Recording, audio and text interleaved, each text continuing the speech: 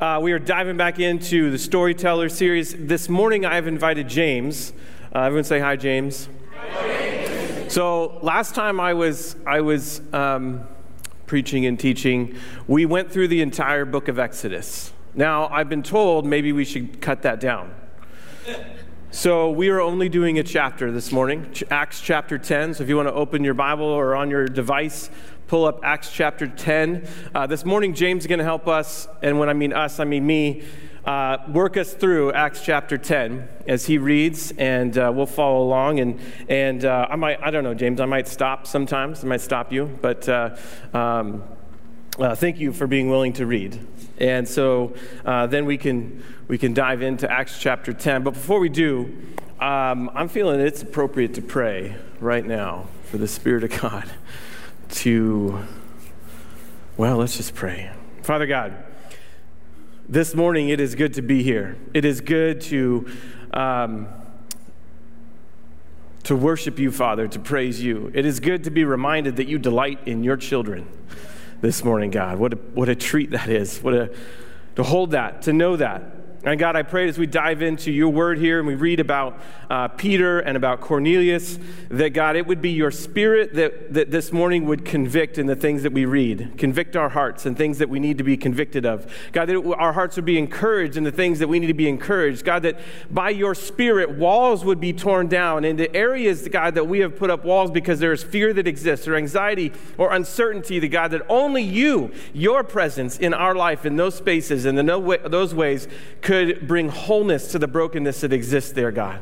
So I pray that as we dive into your word, it would not be the words that are spoken here, but it would be your Spirit that fills, your Spirit that enters into a place, into an opportunity, God, where you are calling us in to be more like you, to reflect more of who you are in our life because of your grace, because of your Holy Spirit filling us. May that happen this morning, God, I pray. In your name, amen. James is also here to calm me down when we get rolling. So we'll just dive right in. But again, if we're reading Acts chapter 10, we're going to start in verse 1. And again, let me just give some backstory. Peter has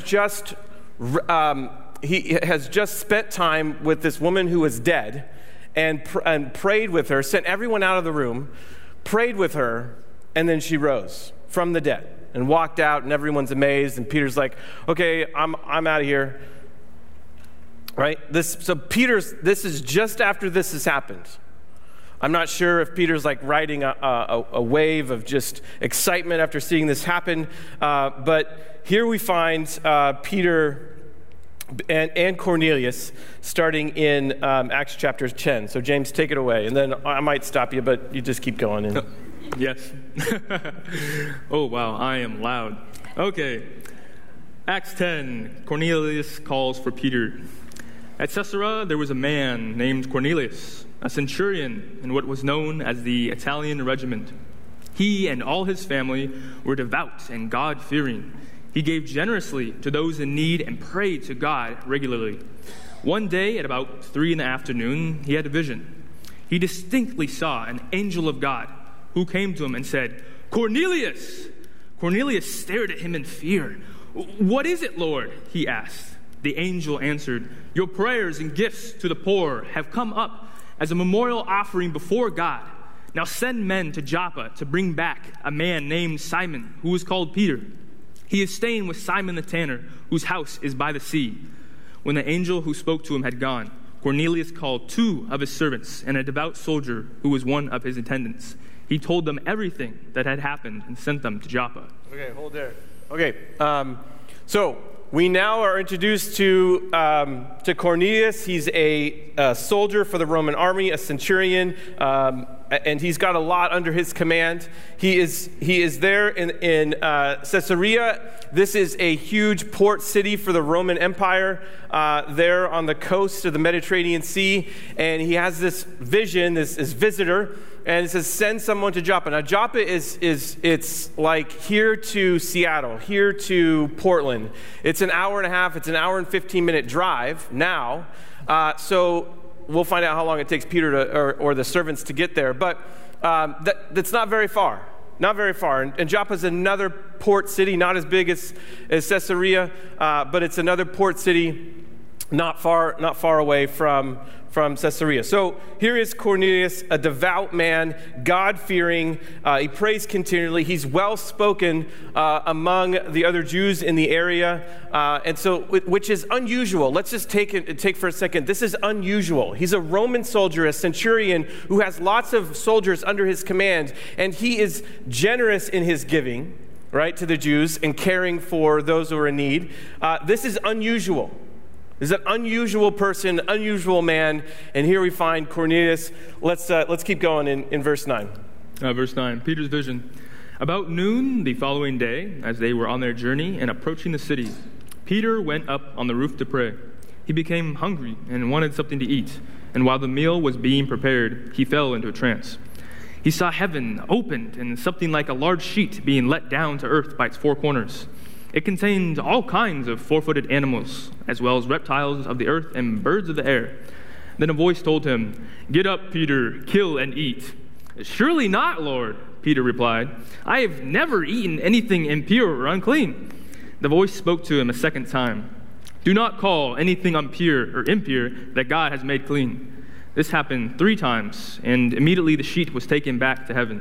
Okay, let's hold there. Okay, now we got Peter, and he has a vision, and his vision is he's uncertain about what this vision really means, right? So this sheet is let down and has all these animals on the sheet that would be impure and not holy for Peter to consume. These are things that are written in the law that from the Old Testament to now. Peter is following this law, this rule. I don't eat these things. And so the sheet gets let down, and the voice says, "Kill and eat." But Peter's like, "Well, I can't. I can't do that. I've never." I love the phrase, "I have never." Right? How many times? I have never. I've never done that, ever, and I would never. But it repeats 3 times. So this, in one way, seems like Peter's being kind of obstinate to this voice from heaven. No, kill and eat. No, I wouldn't eat this because it is in our law. I can't eat it. It's not kosher. And it's repeated again 3 times. Kill and eat. The sheet's let down. Peter's like, "Well, yes, I will not call anything unholy that you have made holy. This is not holy. It's written in the law. I know it. I mean, I can kind of stand on firm ground on that. I know that this is not kosher. It's not holy. I'm not to consume it." And yet the phrase again, kill and eat, and then also the follow-up, don't call anything that I have made holy, or don't call it unclean that I've made holy. And so we find out that Peter is again, a disciple of God, God-fearing. He's praying here on the rooftop. He's a righteous man. He's following the law. He's in one moment we could say he's being obstinate to this call to like just do what the voice says. But Peter's like, this is in the law. I'm not calling something clean that clearly I know, and it's written down. This is not kosher. That's not clean. It's unholy. I'm not to eat this. And so later on, we'll find out as we dive back in. Let's go continue on in verse 17. Peter has a bit more understanding of what this vision's taking place. While Peter was wondering about the meaning of the vision, the men sent by Cornelius found out where Simon's house was and stopped at the gate. They called out, asking if Simon, who was known as Peter, was staying there. While Peter was still thinking about the vision, the Spirit said to him, "Simon, 3 men are looking for you, so get up and go downstairs. Do not hesitate to go with them, for I have sent them." Peter went down and said to the men, "I'm the one you're looking for. Why have you come?" The men replied, "We have come from Cornelius, the centurion. He is a righteous and God-fearing man who is respected by all the Jewish people. A holy angel told him to have you come to his house so that he could hear what you have to say." Then Peter invited the men into the house to be his guests. All right, keep going. Peter at Cornelius' house. The next day, Peter started out with them, and some of the brothers from Joppa went along. The following day, he arrived in Caesarea. Cornelius was expecting them and had called together his relatives and close friends. As Peter entered the house, Cornelius met him and fell at his feet in reverence. But Peter made him get up. "Stand up," he said. "I am only a man myself." Talking with him, Peter went inside and found a large gathering of people. Okay, I'm going to hold you there. Okay, Peter comes, right? The visitors come. He hears the voice, come down and meet them, go with them. So the next day, right, they get up, they go. It takes them a day to get there. And then they enter into Caesarea. They come to Cornelius' house. He walks in. He sees Cornelius. He meets. Cornelius falls at the ground like, I'm before one of Jesus' disciples. This is a well-known man in the circle of the Jewish converts. And Peter just raises him up. I am only a man here. And then he walks further into the house, and he sees Cornelius' entire household, right? The Greek word for that is his entire oikos. His entire household is there. Those who work for him, those who are related to him, those that are friends and relatives that have come from near and far, most likely near, are gathered and filling this home when Peter and his friends walk in. Okay, so his entire household. Now, his vision begins to be more clear, right? He's still perplexed about the vision, but it begins to become clear on what this vision is all about. When I first read this, it's like, well, this vision is about food, but Peter's about to find out that this vision has nothing to do with food, right? And it begin to understand a bit more, and they're like, share with us. Now we want to hear what it is you're here for. Share with us. And so let's continue on. Where did I stop you? In 28? Yes, 28. 28. He said to them, "You are well aware that it is against our law for a Jew to associate with a Gentile or visit him. But God has shown me that I should not call any man impure or unclean. So when I was sent for, I came without raising any objection. May I ask why you sent for me?" Okay, hold on. I'm not sure where I could find that. But Peter's statement to Cornelius and his whole household is, you know that it's unlawful for me to even be here.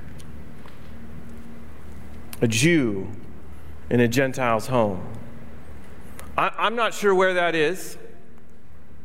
I couldn't find it written down. Well, what it is an oral law, an oral tradition, something that's passed down from generation to generation for the Jews to recognize we've got to set ourselves apart, which means if I'm going to live a certain way, a kosher lifestyle, then I can't be in a home that isn't going to operate in the same way. I can't eat the food if they're not going to prepare the food in a kosher kitchen. Now, I don't eat kosher, but I know people who do. Most likely, they'd ask a lot of questions of me if they were into my home and how things were prepared, and I wouldn't know how to answer them. No, I just used a lot of whatever I had, mostly the microwave. A lot of preservatives. Okay? So it's passed down this oral law of, it's unlawful for me to even be here. But because of this vision, I came. All right, keep going. I keep stopping you in random places. Yeah, 30. That's what I'm Okay. As long as you keep track. Yeah, I'll keep track. Cornelius answered, 4 days ago, I was in my house praying at this hour at 3 p.m. Suddenly, a man in shining clothes stood before me and said, "Cornelius, God has heard your prayer and remembered your gifts to the poor. Send to Joppa for Simon, who is called Peter. He is a guest in the home of Simon the tanner, who lives by the sea." So I sent for you immediately, and it was good of you to come. Now we are all here in the presence of God to listen to everything the Lord has commanded you to tell us. All right, so now in this particular point of their story, the scene has been set. We know who Cornelius is. We know who Peter is. We know where they're at, and now they are ready to hear. They are ready to hear. Now, it seems as if, though, like the dominoes have just been falling over, a confirming of where they're all there for a reason and a purpose, right? To have this, for Cornelius to have this vision, for Peter to have a vision that's different but very similar, and that these things keep lining up, these instances keep lining up, and here they're sharing the story of here's why we are here where we are right now. Here's the reason we find ourselves right here, ready to hear the good news. Let's hear it. Then Peter began to speak. "I now realize how true it is that God does not show favoritism, but accepts men from every nation who fear him and do what is right. You know the message God sent to the people of Israel, telling the good news. Telling the good news of peace through Jesus Christ, who is Lord of all. You know what has happened throughout Judea, beginning in Galilee, after the baptism that John preached, how God anointed Jesus of Nazareth with the Holy Spirit and power, and how he went around doing good and healing all who were under the power of the devil, because God was with him. We are witnesses of everything he did in the country of the Jews and in Jerusalem. They killed him by hanging him on a tree, but God raised him from the dead on the third day and caused him to be seen.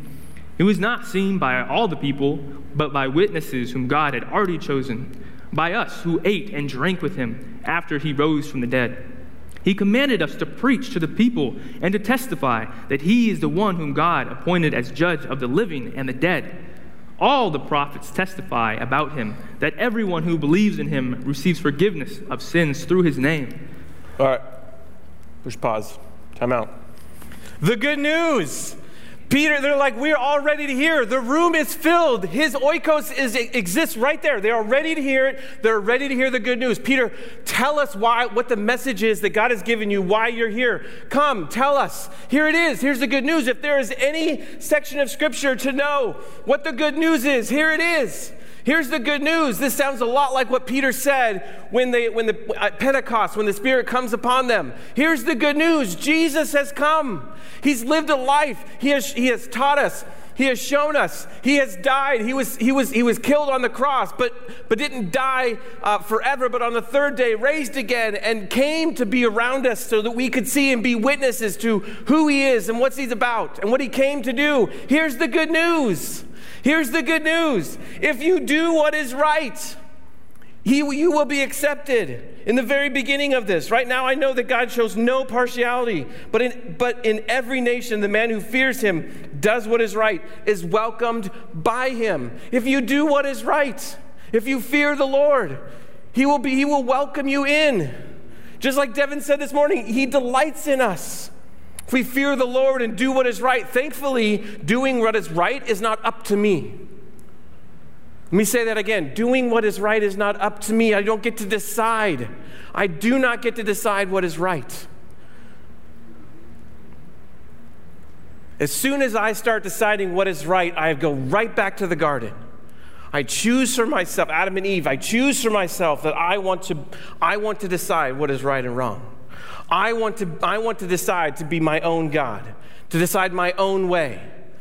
Thankfully, to do what is right is not up to me. It is a recognition that my identity is firmly founded in Christ. God has created me. He loves me. He knows everything about me. And it is a desire out of my identity in him to be obedient to my Creator, to the one who created everything and knows everything about me. I want to be obedient. I want to follow your commands, what you've called me to how to live and what to do. I want to be with you. Doing what is right, God sets that up for us. And we will be accepted by him if we do that. And so he finishes off that God sits as the judge of the living and the dead, or Jesus sits as the judge of the living and the dead. Of him, all the prophets bear witness, and through his name, everyone who believes in him receives forgiveness of sins. Now, if this was just to stop here, then we couldn't our minds be blown by this next portion of Scripture. But in accepting Jesus, we get forgiveness of sins. And here's what happens next. James, keep rolling on, would you please? Yeah. While Peter was still speaking these words, the Holy Spirit came on all who had heard the message. The circumcised believers who had come with Peter were astonished that the gift of the Holy Spirit had been poured out even on the Gentiles, for they heard them speaking in tongues and praising God. Then Peter said, "Can anyone keep these people from being baptized with water? They have received the Holy Spirit just as we have." So he ordered that they be baptized in the name of Jesus Christ. Then they asked Peter to stay with them for a few days. Okay, so now not only do they get forgiveness of sins and accepting Jesus into their hearts as Lord and Savior, but they also get the gift of the Holy Spirit. Up to this point was only for the converted Jewish follower. At Pentecost, they were all there for this festival. It was only the Jewish converts who were receiving the gift of the Holy Spirit. It wasn't Gentiles. I just throw this out there. I am a Gentile. I do not have Jewish roots, well, that I know of. I haven't traced it back that far. But I don't have Jewish roots, nor do I have the Jewish faith of like following and following the law, of which Peter says, it is even unlawful for me to be in this home, but because of what the vision I've had and what God has showed me, it is not about food. It is about people. Do not call people who I have made clean, unclean, or unholy. This gift of the Holy Spirit, this gift of forgiveness is for everyone. It isn't just for the Jewish convert, the one who has been following the law, the Torah. It is for the Gentile as well, who doesn't have it. They don't have the Old Testament. They don't have the Torah. They don't have it memorized. They don't know it. They don't know the law. They don't know the story of God. But guess what? The gift of the Spirit and forgiveness is for them as well. It is for us. It's a gift for us. And we see this the first time that this takes place, where Gentiles get forgiveness of sins and forgiveness of sins and the gift of the Holy Spirit in their life. And then what takes place after that, I encourage you after today to read the rest of the remaining chapters of Acts and see what happens and what takes place and where the Gentiles are able to take this message. So much further that even the Jews who had converted to following Jesus, that Jesus is Messiah, he's come to save, he's resurrected, he's come to save for salvation today and for the days to come. This gift is for all of us. It is for all of us. It is not just for the Jewish converts or for Peter or the disciples, whoever they talk to, but it is for the entire oikos of Cornelius. His entire household receives the gift of the Holy Spirit. The church explodes after this. It goes all over Asia Minor, all around the Mediterranean, even as far east or I got to know my directions, as far west as Spain and beyond. It explodes to recognize that this gift is for all. It doesn't just remain with God's people, his Hebrew people, the Jewish people. This gift is for all. But do you know what the church did? And when I mean church, I mean, the disciples and all those Jewish converts that were in Jerusalem and around. Do you know what they did? They did exactly what we would do when our world is rocked. This might be a convicting word. They did exactly what we do when our boundaries get blown out by what God is doing. They questioned Peter. James, can you read Acts 11, 2 and 3, please? Yes. So when Peter went up to Jerusalem, the circumcised believers criticized him and said, "You went into the house of uncircumcised men and ate with them." How dare you? How dare you? How dare you do the thing that we recognize as unlawful? Well, show me where that is. Is that in the Ten Commandments? I missed it.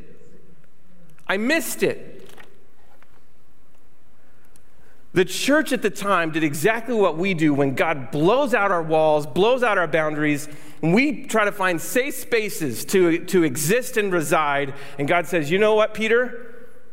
You're only seeing so much. You've got blinders on, and I'm ready to blow those out. That sheet coming down, it had nothing to do with food. It had everything to do with people. See people the way that I see them, Peter. See them as my children. See them as opportunities to receive forgiveness of their sins and the gift of the Holy Spirit. See them the way that I do, Peter. Blow out those blinders. See the world like I do. And Peter's response, James, jump down to read 17 and 18 of chapter 11, please.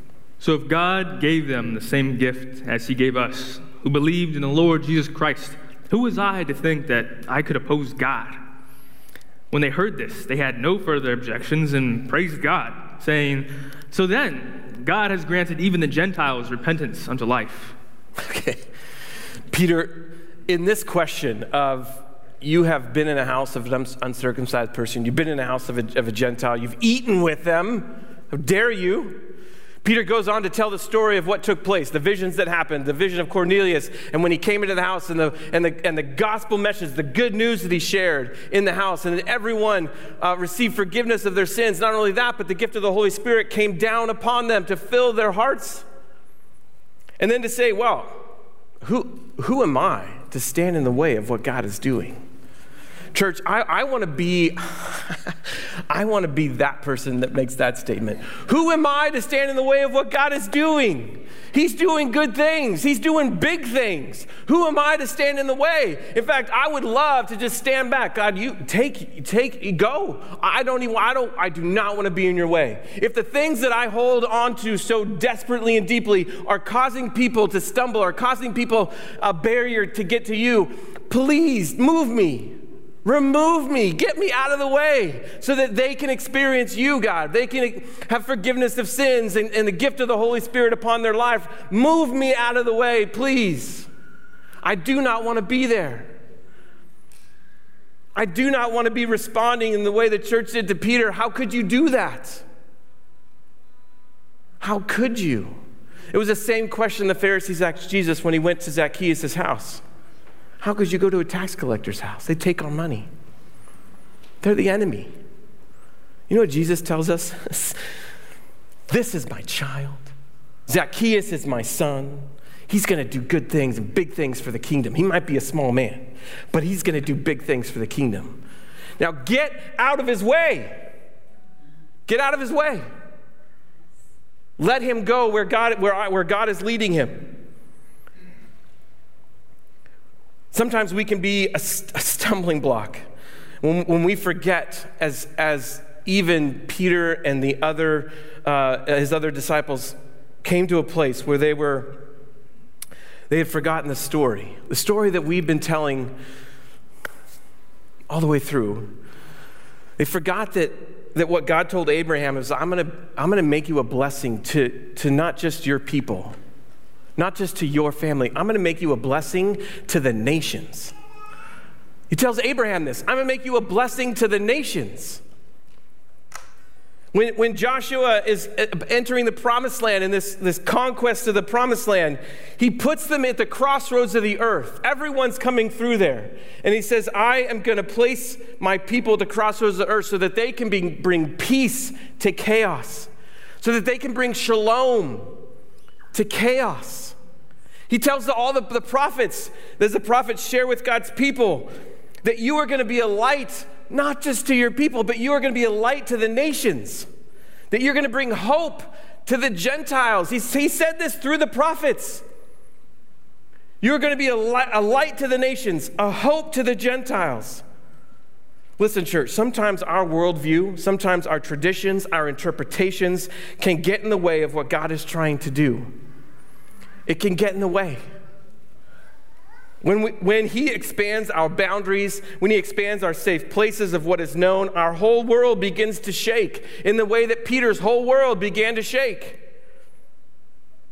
But a shaken world of uncertainty is often the beginning of revolution, and a revolution of redemption, and a liberation of the captives. A liberation of the captives. The ones who didn't have access to it finally had access because of Peter's willingness to go and share the good news. Where are we willing to go and share the good news? Where are those places? Likely someone might be frowning upon us. Church, likely someone will be frowning upon us when we take the good news to the places that need the light. They need the light of Jesus, the hope of forgiveness, the gift of the Holy Spirit. Will you take the good news of Jesus into those places? Holding on to what was will not help us move into the opportunity of what could be, the reconciling of the world back to God, the work that he is inviting us into, and the eventual what will be, the new creation that God is already at work at. He's at work in our life, and through our life. This is the story we are being invited into. This is a story we're being invited to know and to trust and to share. This is the story. Church, I tried to like say, you know what, God, there's another passage, I'm sure. But I cannot help it as we've been covering these stories and the gift of the Holy Spirit and the work there that Peter, the message he shared in that room, the invitation he gave, those that accepted, and the gift of the Holy Spirit and what took place there. He's inviting us into those rooms, church. He's inviting us into those rooms to share that message of good news. And if you're like, well, what's the message of good news? I invite you to reread and to memorize chapter 10, 34 to 43. That is the good news. That is the message of the work of Jesus on the cross, his resurrection, and the work in our life. He's inviting us in to know it, to trust it, and to share it. There is enough going on outside these walls of hurt and anxiety and uncertainty. But guys, church, family, when that takes place, know there's an opportunity here in the midst of that uncertainty, that God's work of redemption and a revolution and liberation of the captives. Do we want to see that? Do we want to see a liberation of those who were held by the darkness, who were held by the anxiety and the fear? Do we want to see a liberation take place, a revolution take place, that we can be a part of that? Church, we have an invitation here to tell that story that exists in our life to those around us. Tell that story. Tell it, I pray. As we close this morning, James, thank you for reading.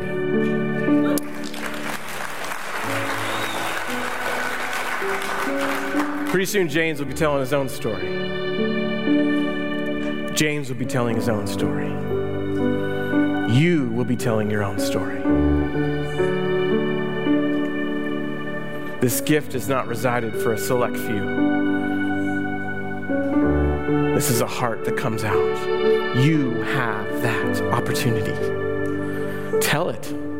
Share it. As we close this morning and the worship team leads us in song, know that if there's the altars are open for an opportunity just to lay things down with the Lord. If you need that opportunity, I pray you take that.